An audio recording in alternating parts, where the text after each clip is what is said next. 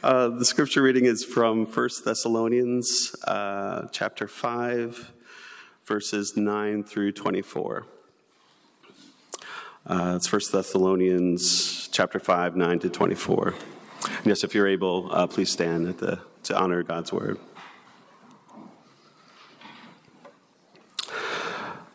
For God has not destined us for wrath, but to obtain salvation through our Lord Jesus Christ, who died for us, so that whether we are awake or asleep, we might live with him.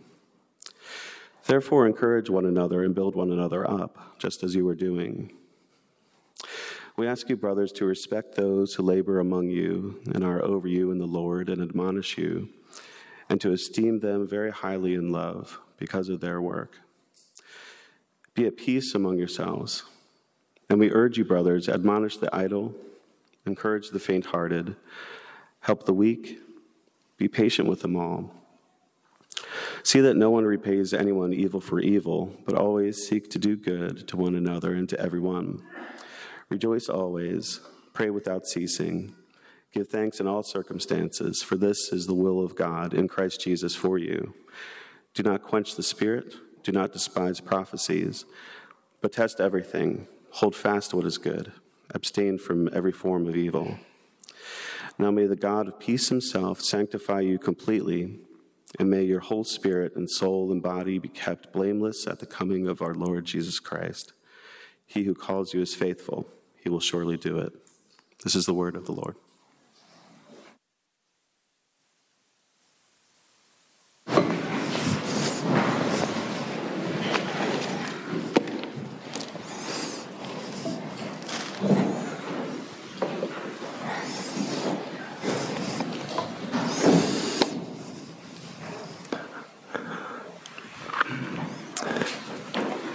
Good afternoon. We've been learning for the last couple of weeks, from now until the end of December, the biblical foundations that inform our church covenant, the agreement that we have before God and one another of how we're going to be as a church.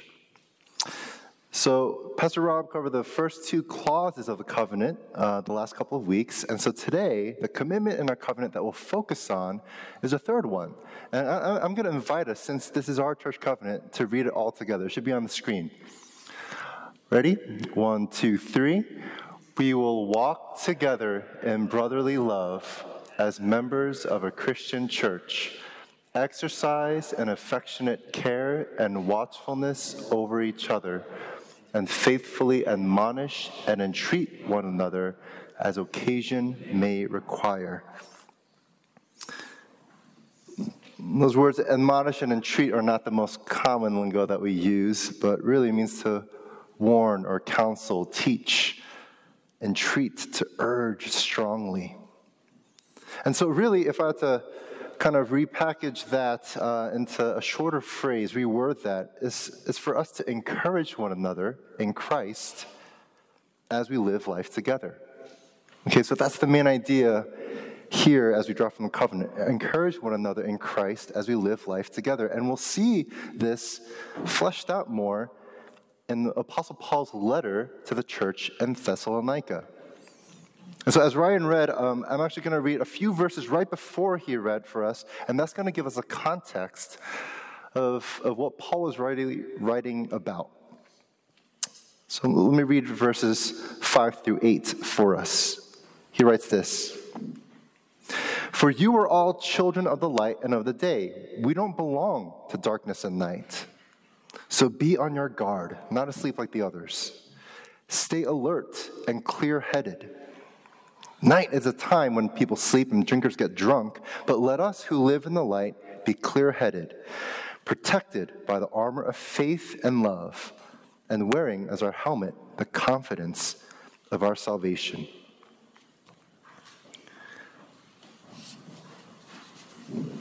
We see here, actually, that this is kind of stark news. This is kind of bad news in a way that Paul presents. Realistic, but kind of bad. So the bad news is this, is that darkness is around us.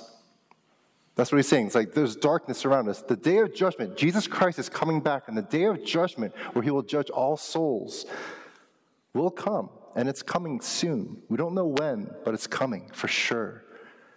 And in the meantime, there's darkness around us. And what is this darkness? It's both external and internal sin. Darkness is of the kingdom of Satan, of the evil one who holds influence and hold on the world to some extent. We need to be watchful against the enemy and be mindful of this present darkness. This past summer, I was in Army officer training, and we were doing a field exercise. And we were in the middle of the woods. And so it was me and two buddies, Ricky and Zach, real names. So Ricky and Zach and I, it was our turn to pull night security. And so what we do is we'll take turns and take shifts throughout the night. And our shift was from 3 to 4 a.m., right before we woke up. And so here we are, three of us were patrolling around our little encampment in the middle of the woods. There's a whole bunch of us were like, in our little one-man tents, and everyone was more or less sleeping. And our role as what we call a fire watch or fire guard was really just to make sure that everything was safe and good.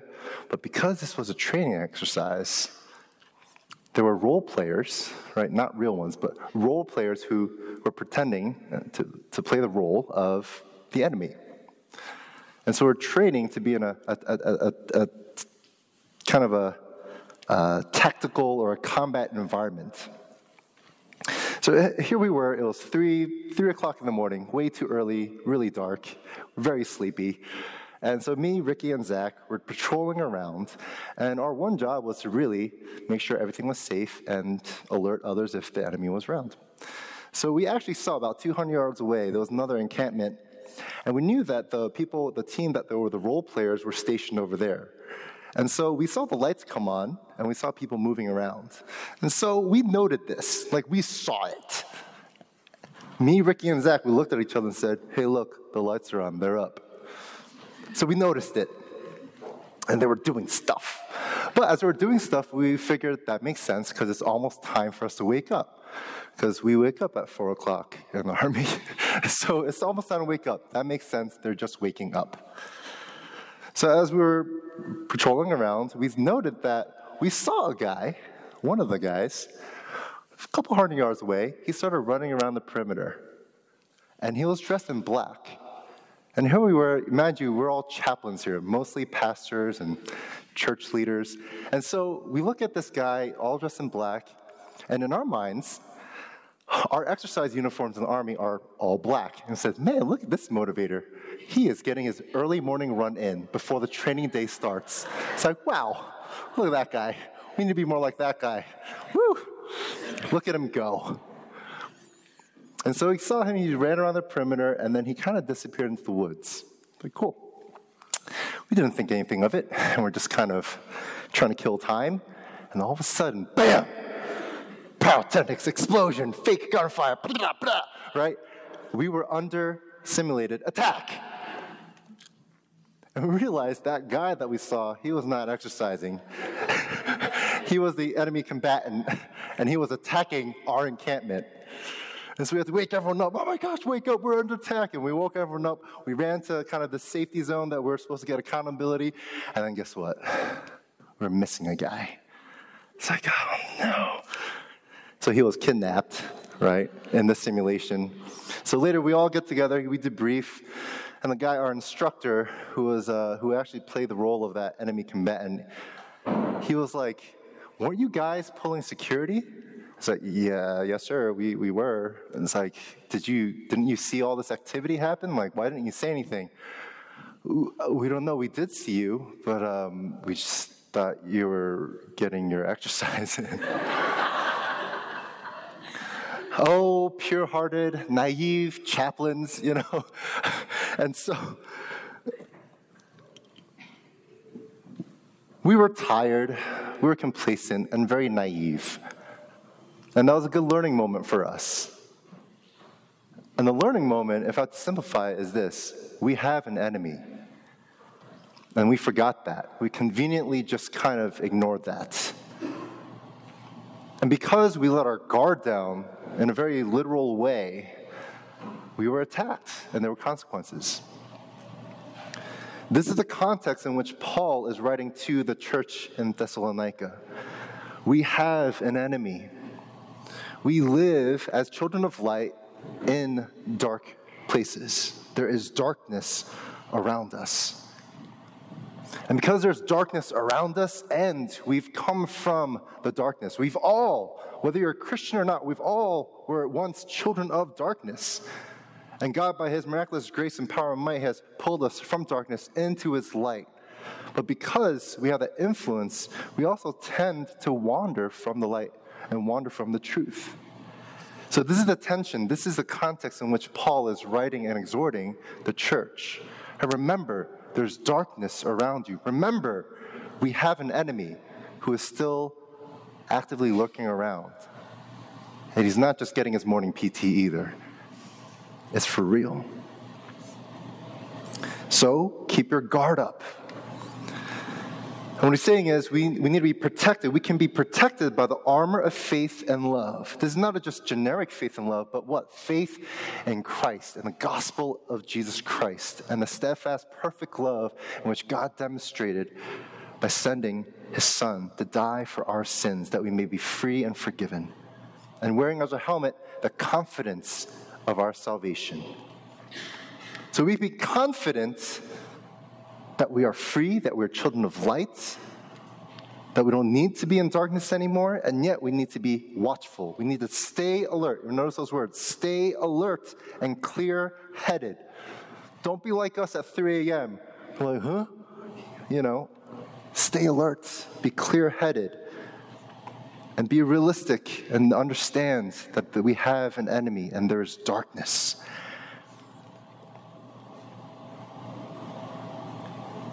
So we have this assurance of faith in Jesus for those of us who believe and are called as children of light. But we live around and in darkness.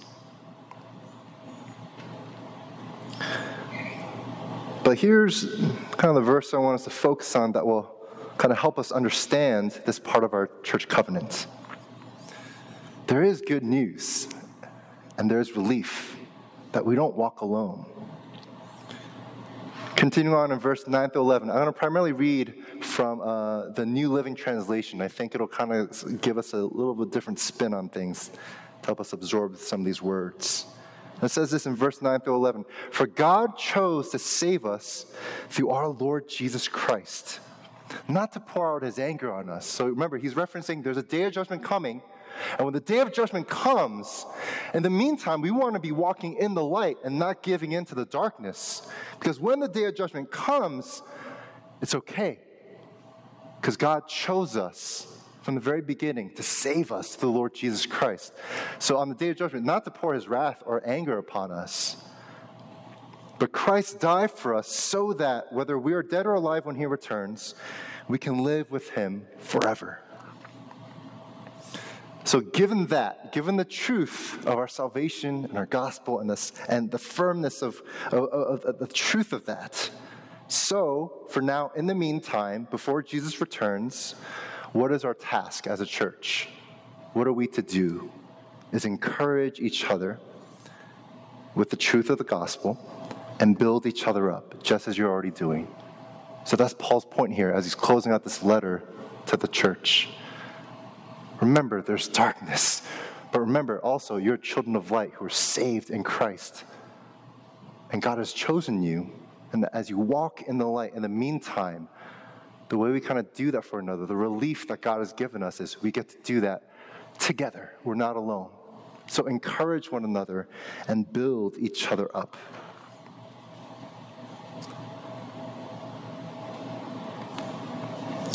So, very practically, How can we walk together in the light as a Christian church in this world? How can we do that? And as Paul writes, for the rest of this chapter, they're very practical, actionable things. But I want to kind of pull us back a little bit from these practical sounding instructions that Paul gives. And I want to kind of help us regroup or recategorize all these different instructions into more postures, okay? Postures. Why? Because the way and how and exactly to what, specifically how much we enact some of these instructions that Paul gives the church is going to look different. It's going to look different. And then so I think it might be more helpful if we kind of just look at how we should posture ourselves, and that'll help us understand how we might be able to actually live this out, how we might actually walk together.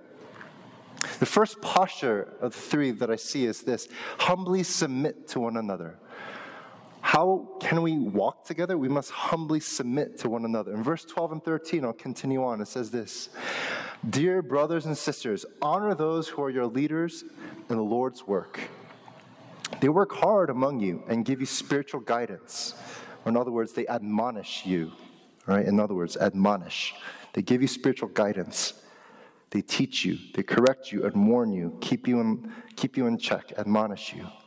So show them great respect and wholehearted love because of their work, and live peacefully with each other.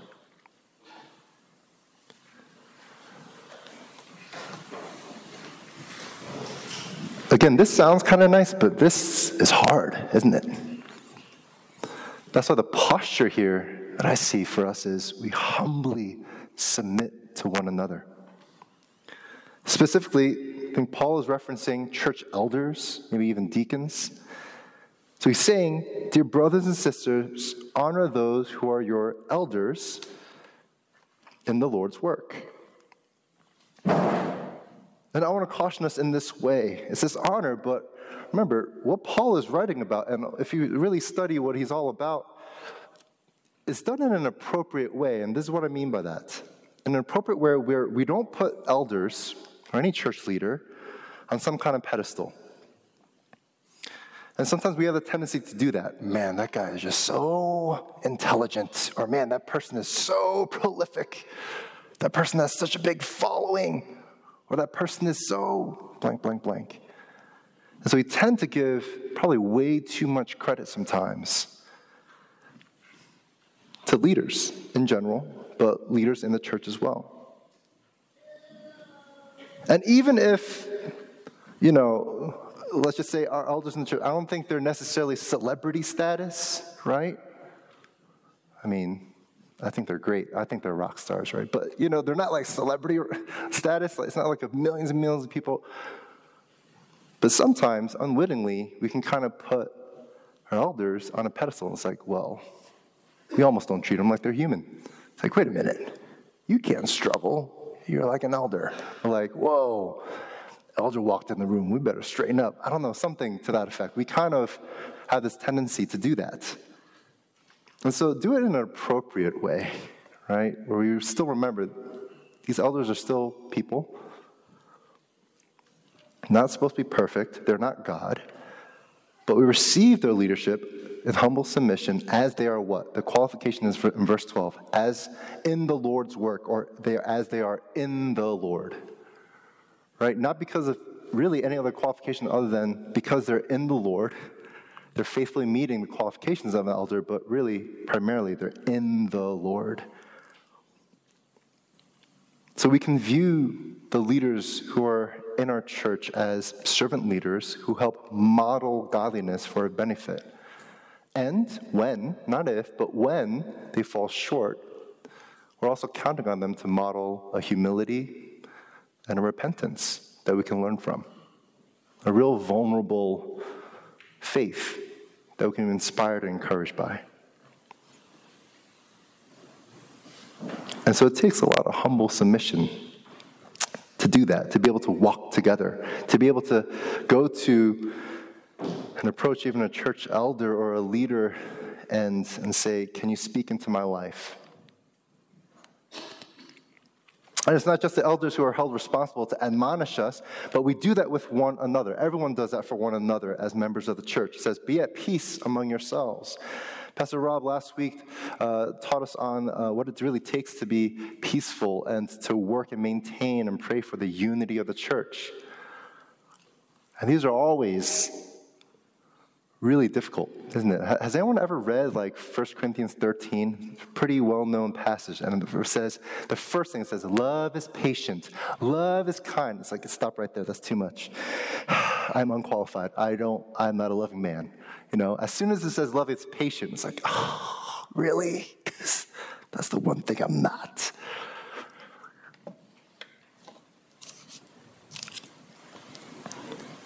Be at peace among yourselves. That's not just a nice sounding thing to say. That's really hard work. It takes humility. It takes gentleness.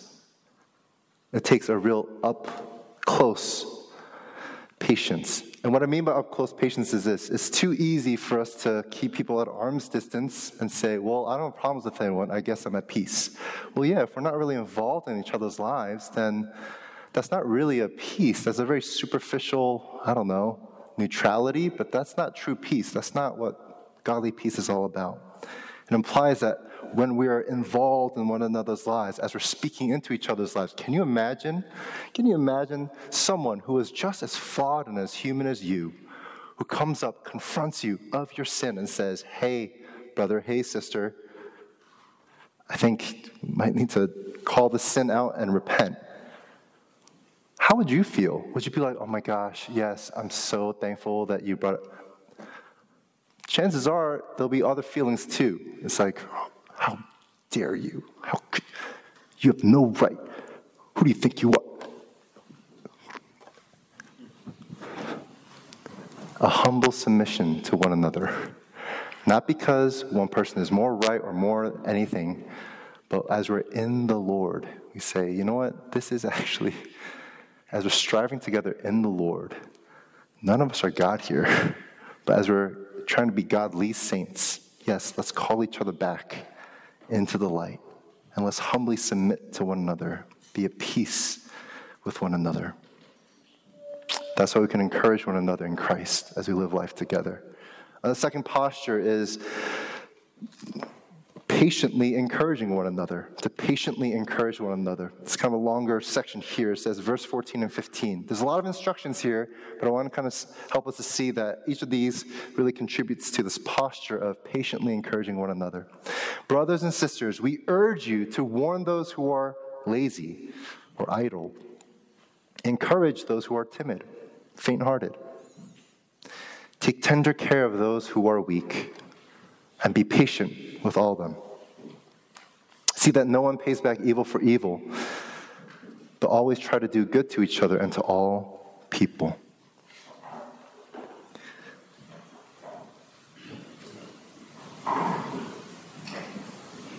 You need to be patiently encouraging one another with all humility. You know why? Because I have been idle. I have been faint-hearted. I have been weak. Every one of us have. And what we need in these moments is a real patience. An encouragement that is straightforward and truthful, yes, but a patience and a gentleness. Elsewhere, there's another instruction that Paul gives to a church in Galatia.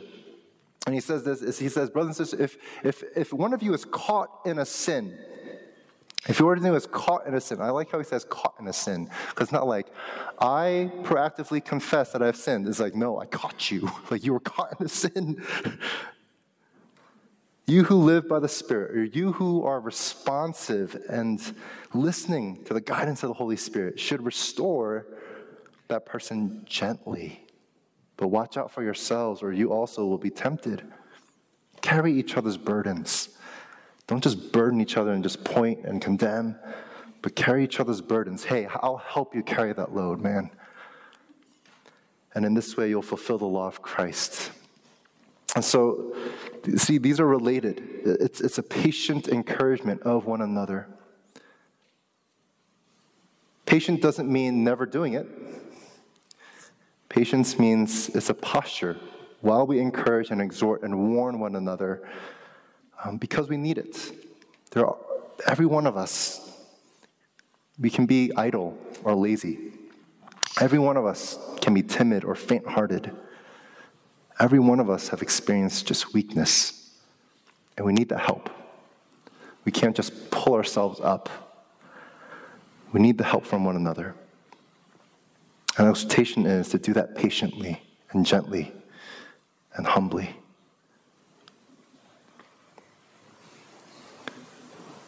Continuing on in verse 16 through 18, he writes this: "Always be joyful, never stop praying.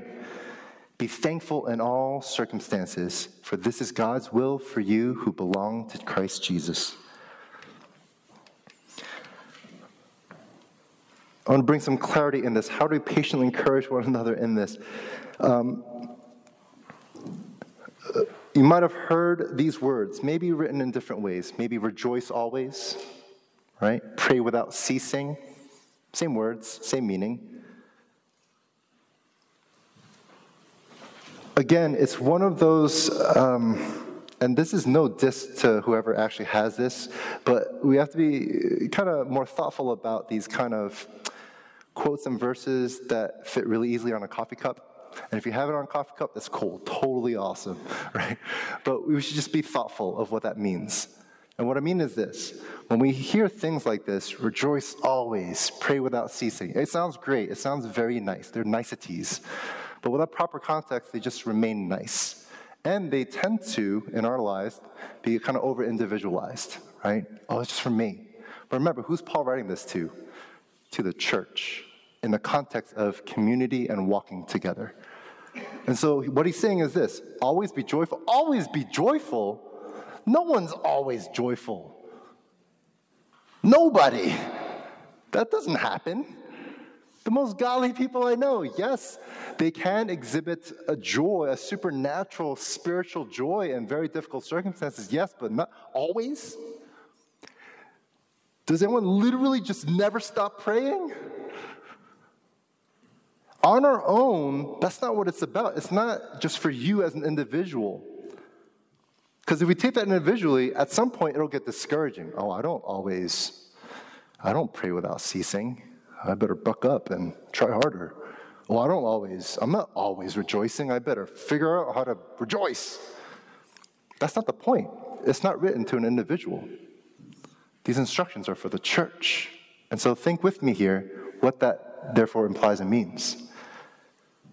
That means not everyone will be rejoicing. You might not be rejoicing because of the different sufferings and troubles and weaknesses in your life. And rightly so, you might be lamenting. But others over here in the church may be able to rejoice for some other reason. Or maybe they've overcome a similar kind of weakness and a struggle, and they learn to rejoice and praise God through it.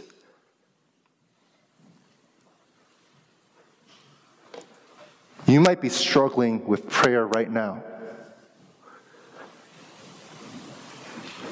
But as a church, there's others in the church who are praying alongside you, praying for you, praying over you. And we pray together. You don't have to raise your hand. I think I know the answer, but raise your hand if you've ever struggled to pray. Just moments ago, I was prayed over by two elders of our church. They took me aside and said, "Hey, we got to pray for you, brother, before you preach." I don't know if they meant like we have to pray for you because it's like, oh man, you're about to preach. I don't know how, but they prayed for me. I wasn't praying for myself. I mean, I was praying, but it was kind of like, I wasn't really, felt I had all these mixed feelings, and I was glad that when I wasn't prayerful, that someone else from the church was praying with me and over me. Does that make sense? This is not an individualistic kind of command where we have to not beat ourselves and say oh, I'm not rejoicing always, so I have to feel guilty and bad. No, in the context of community, and we'll see later on in the church covenant as well, when you're not rejoicing, in the body of Christ, there'll be other members who may be able to lift you up and encourage you when you're weak and faint-hearted. And when you do cease praying, actually, because we struggle with that, there are others in the church we kind of cover for each other. We encourage each other. Things like, hey, let's pray. I want to pray for you and with you, even when you don't know it. I know that's part of my testimony of how I came to know the Lord. There were people who were praying for me. I didn't know that they were praying for my salvation until after the fact. Be thankful in all circumstances. You know how what that practically looks like? That doesn't mean you as an individual are always literally thankful. You don't always feel that. Yes, we try to take on that posture and that perspective, and that's commendable and noble and good. And yet, realistically, when we don't, how many times have we been encouraged, for real, by others who have been sharing and testifying about God's goodness or about the lessons they've been learning? And you've been encouraged and say, oh, wow, you're right. I can actually be thankful in these circumstances as well.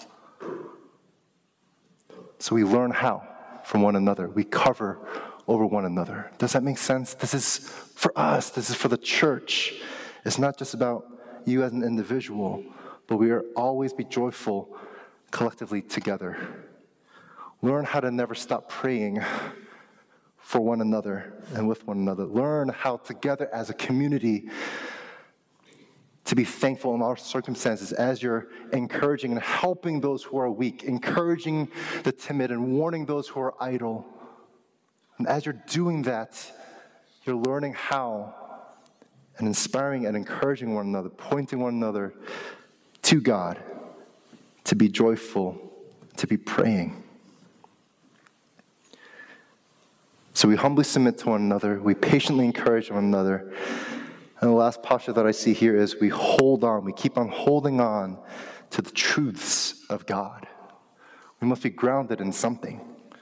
It's not just how nice we are, but on the truths of God. Look at verse 19 to 22. It says, do not stifle or quench the Holy Spirit. That means don't subdue or be unresponsive to the working and guidance of the Holy Spirit. When you get that Holy Spirit nudge, if you're a believer in Jesus Christ, you know what I'm saying? It's like that. It's not Jiminy Cricket. Like, it's the Holy Spirit speaking to you. Like, respond. Respond. Don't quench it. Don't say, not now, God, not later. But respond. Do not stifle the Holy Spirit. Do not scoff at prophecies. Do not scorn or reject these prophetic words. And you know what prophecies are? They can include some kind of future kind of reference, but primarily in the Bible, biblical prophecy is what? A prophet was sent, a messenger sent by God to speak to the people of God, to speak about the heart and truth of God, and to bring the people of God who are wandering from the truth back to the truth. So don't reject prophetic words when it says, like, listen, hey, you're straying, you need to come back. Don't reject that. Don't scorn that. Just because maybe it might hurt or wound our ego or pride. Don't scoff at these, but test everything that is said. So test everything carefully so you can recognize what is good. Hold firmly onto what is good. And what is good except what comes from God, taught us through his word. And stay away from every kind of evil. How do we do that? We renew our minds and we get to know more of what God's perfect will is. Through what? Through his word, through his truth, what he has revealed to us. I think Paul, writing to another church in Colossians, he clarifies this a little bit. He says in Colossians 3:16, let the message or the teaching, the words, the word of Christ, in all its richness, fill your lives. Teach and counsel each other, or admonish, with all the wisdom he gives. Sing psalms and hymns and spiritual songs to God with thankful hearts. How wonderful it is that we get to sing together in the same room to our God. It's for God's glory and praise and to one another's benefit. I don't know about you, but I'm not very good at memorizing scripture verbatim. If you've ever been in a discipleship group with me, I kind of skip over words and conjunctions. But I remember songs that have gospel truths, godly truths, much better. We get to do that for one another. So So hold on to the truths of God as he reveals in Scripture. Let the words of God, the gospel of Christ, and his teachings through Scripture, in all its richness, dwell in you. Soak yourself in that. Now, I want to clarify. This is what I'm not saying is this. You haven't been reading your Bible every day? You haven't been following your plan diligently? Shame on you. That's not what I'm saying. That's not what it's saying. Where does it say that? But dwell richly in you. Remember, these people, they didn't have Bibles, the tools we do. They didn't have Bible plans. That's not some kind of biblical mandate that we do it in a certain way. I'll be honest, maybe it's just my personality or the way I was conditioned and trained in certain contexts. If I don't have like this yearly Bible plan and I miss a few days, I get anxious. It's not what it's about. But even the simple act of memorizing, and maybe it's going to be through a song, a gospel-centered, rich, full of godly truths from Scripture. Maybe it's a song that you're going to meditate on and memorize. That's okay. And yes, Scripture, let's read the Bible, but not in a way that's just like, it's just somehow cures your anxiety just because of not doing it. I don't know. That's not really, I don't think that's of God. And so it's not saying you better get on that Bible plan and read every single day faithfully like a monk. That's not the biblical mandate. But let God's wisdom in all of its forms dwell in you richly. And sometimes it's going to come through a teaching and admonishment from another believer, just reminding you of a godly truth. So let that word dwell in you. Come alive in you. Forget how much Scripture you know, the quantity, but is it coming alive in you, dwelling in you richly? So hold on to the truths of God. These are the postures that we see here, that we humbly submit to one another, patiently encourage one another, and hold on to the truths of God. We're rooted in his truth. And remember, this all happens in the context of community. We get to rejoice and pray and give thanks and test everything according to God's word and abstain from evil together. We're not just doing this on our own. It's for us. And so I want to invite us to keep on inviting one another into your life. Keep on inviting one another into your life. That's going to look different in different seasons. You know, something my wife and I learned, we were raised kind of in this in a very intensive, immersive college campus ministry. Can you imagine it was like 18, 19, 20-year-olds, and I'm like, we have all day, and we're just going to live with each other and study with each other and go to church together, and we're just together 24/7. It was amazing. It was great. It really was. And it was very disappointing.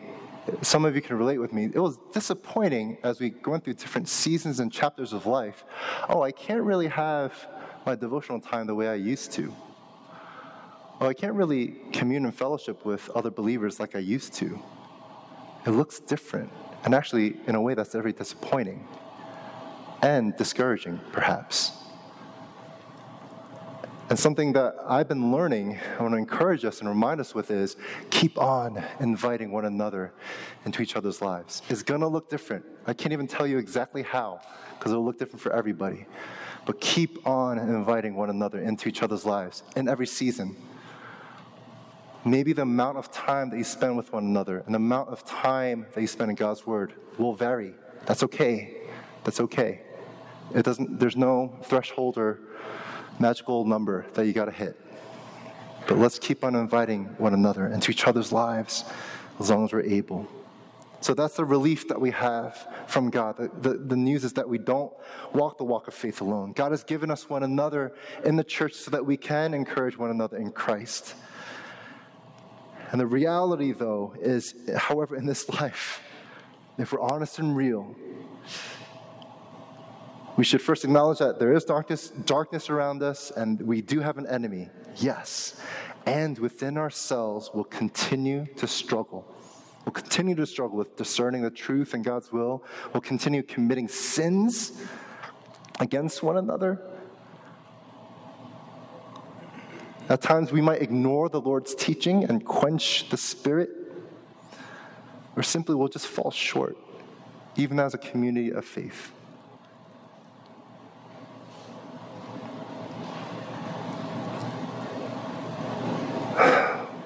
We get sidetracked.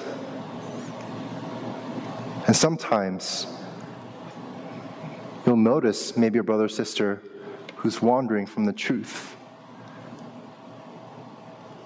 But you're afraid of what confronting that person will do to your relationship. And so you just don't.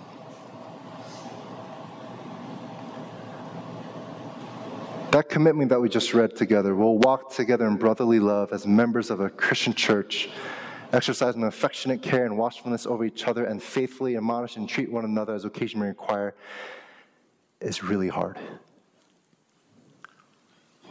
Extremely hard.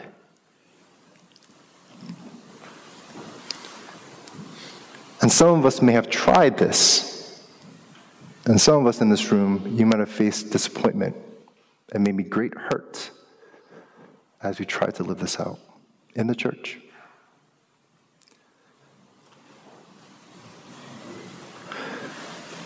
Maybe you put yourself out there and you didn't feel cared for. You were overlooked. Maybe you yourself were doing a lot of the watchful caring. You were the one who was trying to care and admonish others. But it just, at some point, was so overwhelming and discouraging because it was like, oh man, what's the point? It's so hard.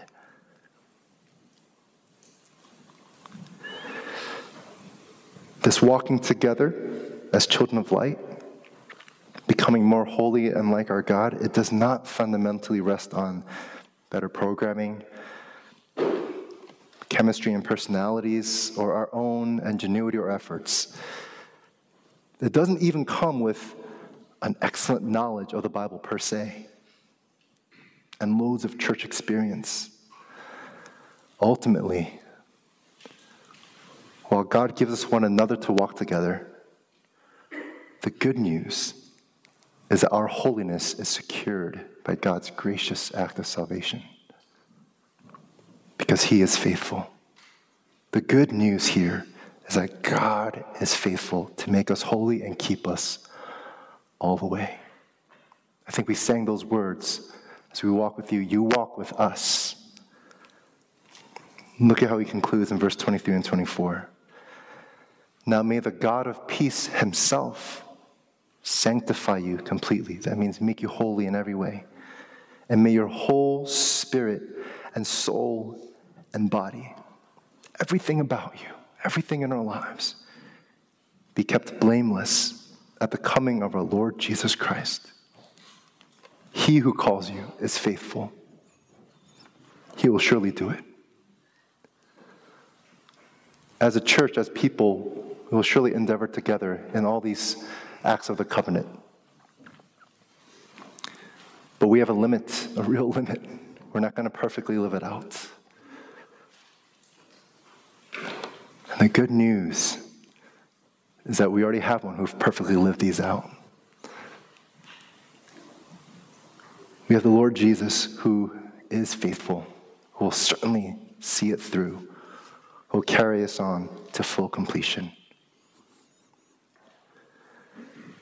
The best news is that God himself is with us, and he is the one who is faithful to make us holy, completely, in every way, in ways that we can't do for one another, no matter how much we care for one another.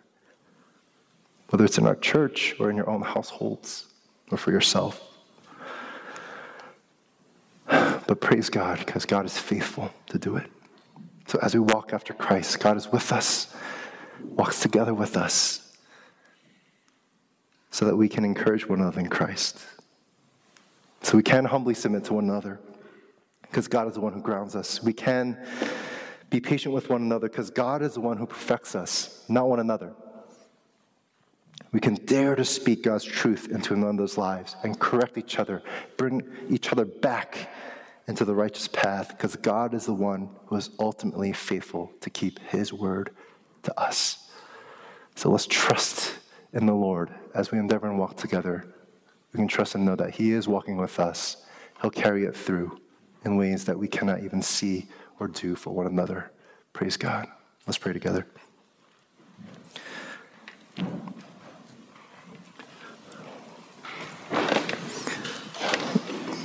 Gracious God, thank you for demonstrating your love for us in this, that you sent your Son to be with us.